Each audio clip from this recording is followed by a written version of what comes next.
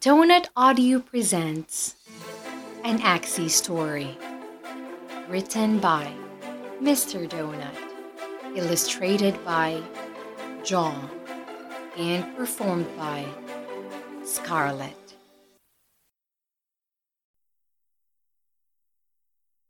Season 1, Episode 5, Beyond the Fence. Dreams came and went, blurring the lines between reality and the ethereal, and often meshing into one another. A tall man came into the hut at one point in the night, picked up several Axies, then left. In another scene, he saw himself on his mother's back as she ran for the fences. The owner shouted while chasing after her.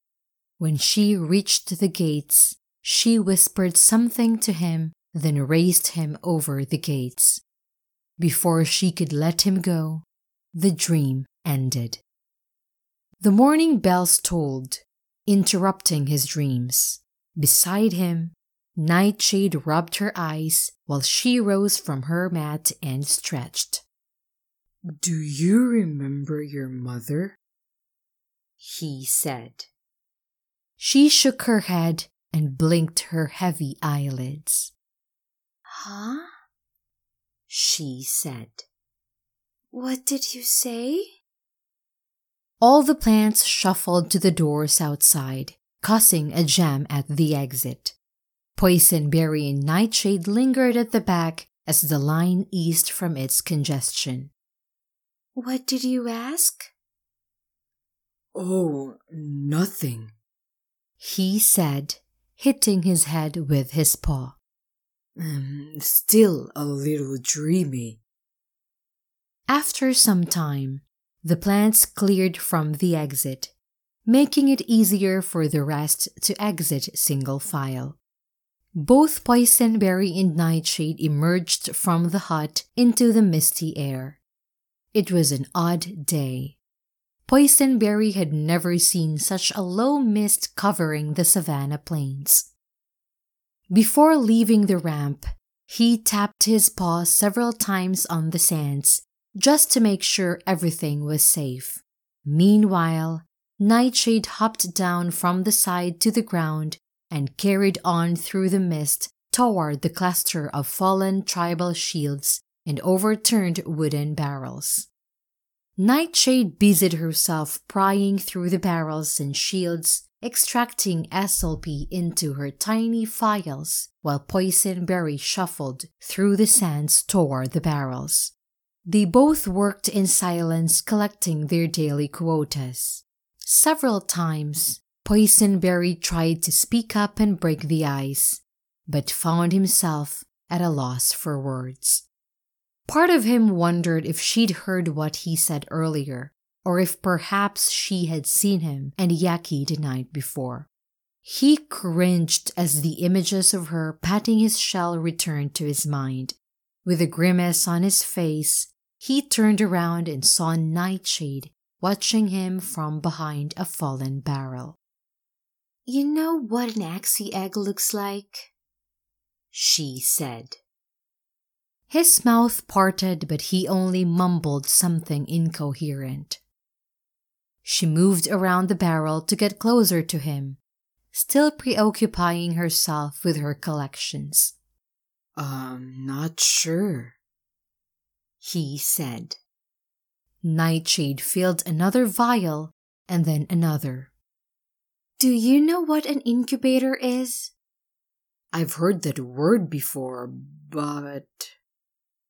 "When Axies breed in the wild, they lay eggs afterwards, most often on soft patches of grass or in safe banks along the shores.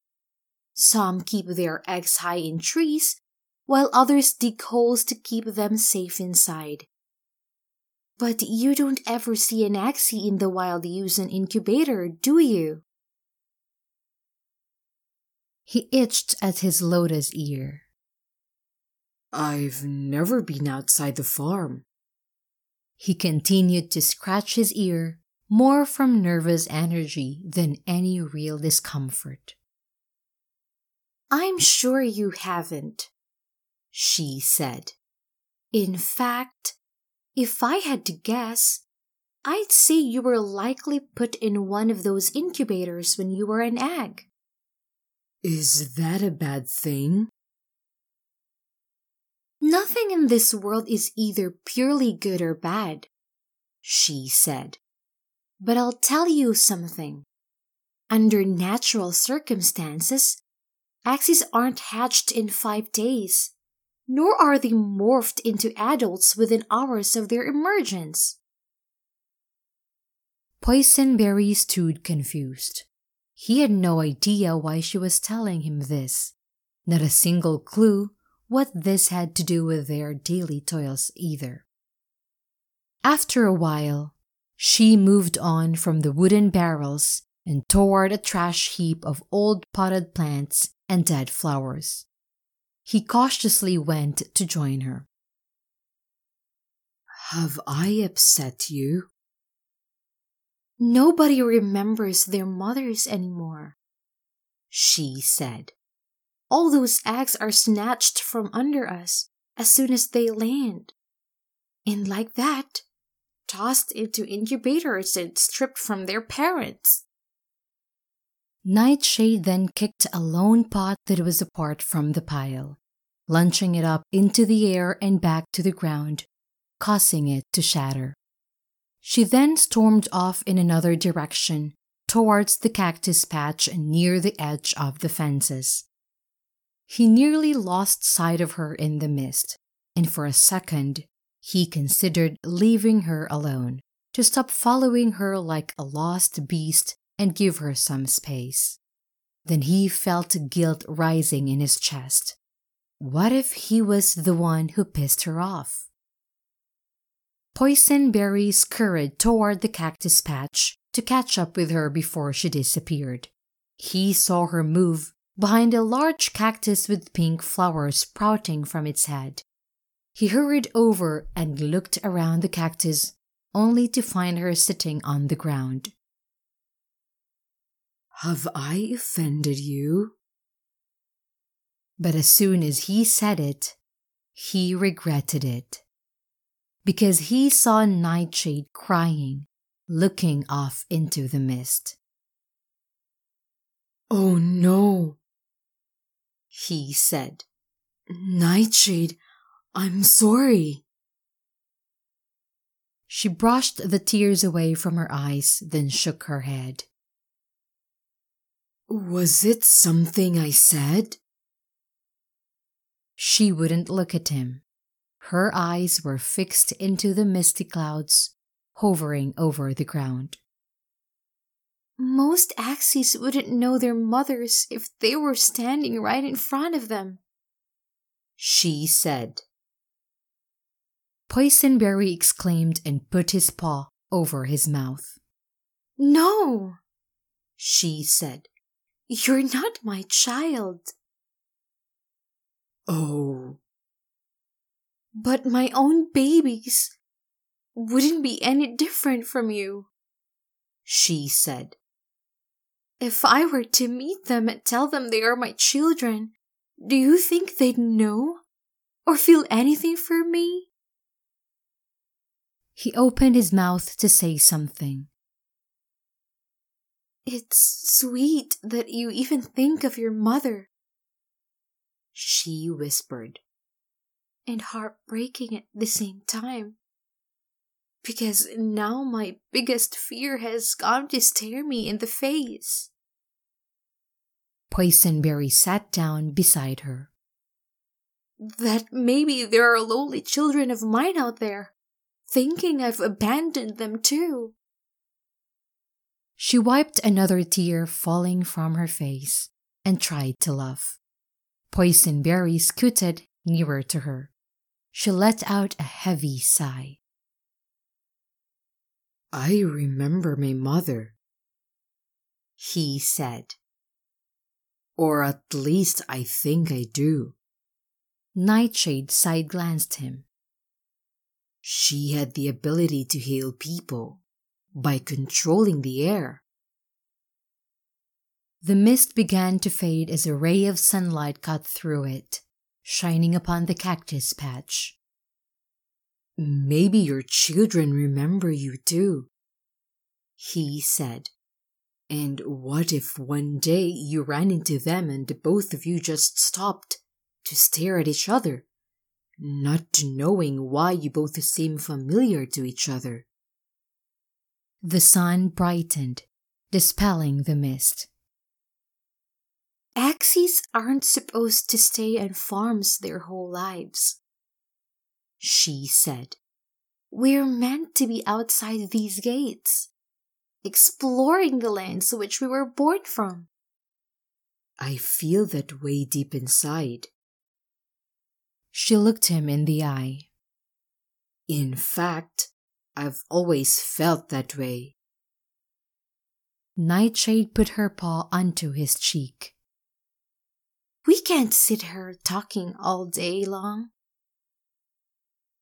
Then she dropped her paw and stood up. But you have been out there before? We've chatted enough for one day, she said. We have a quota to meet. Why won't anyone tell me about the outside? I mean, it's as if there's some great secret you're all trying to keep. She laughed.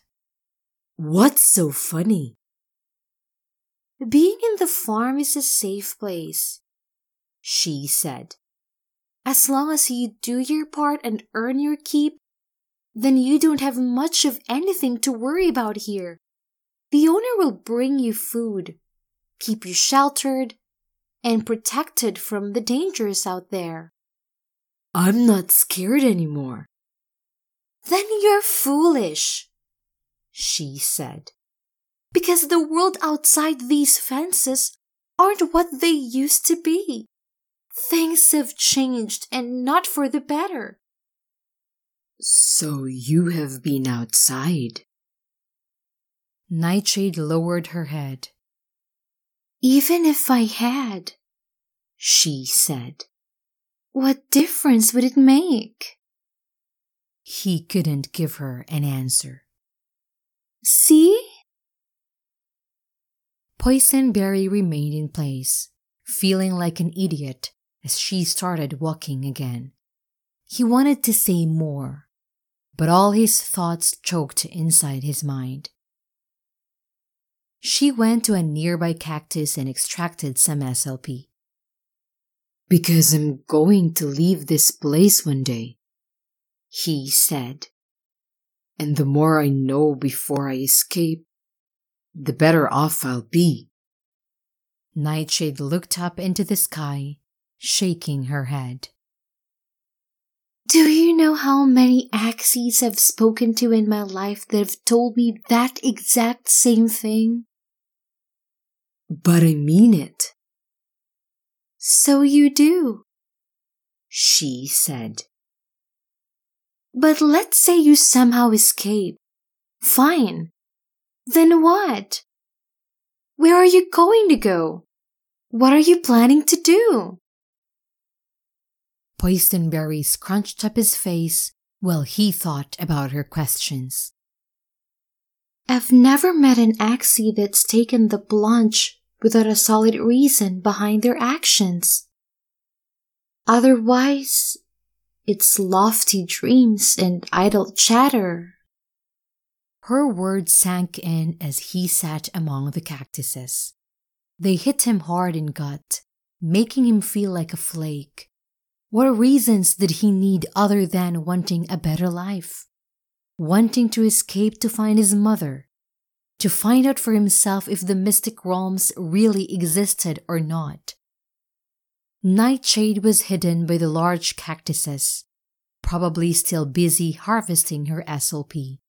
He wanted to say these things to her, to tell her his dream from the night prior, to tell her how jealous he got whenever he saw Axies roaming free outside or tagging alongside a nice traveler.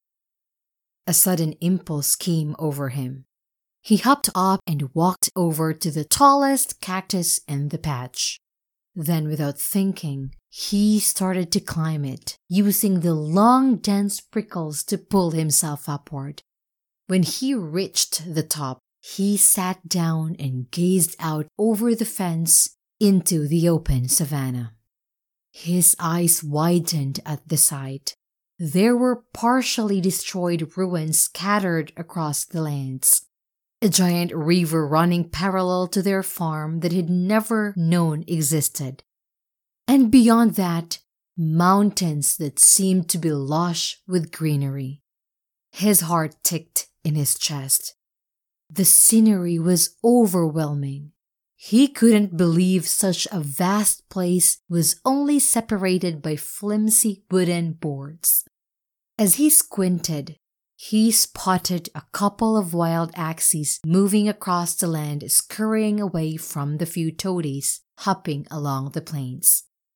For the first time in his life, he felt unbounded by his schedule, unbounded by the walls his owner had put up between him and the unexplored world of Linasia.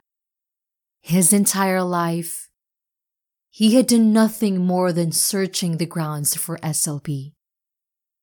And all the while, the world had been waiting for him on the other side.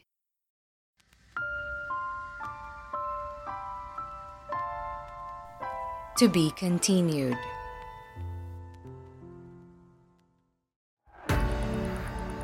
Thanks for listening. We hope you've enjoyed this episode and that we'll catch you around next time.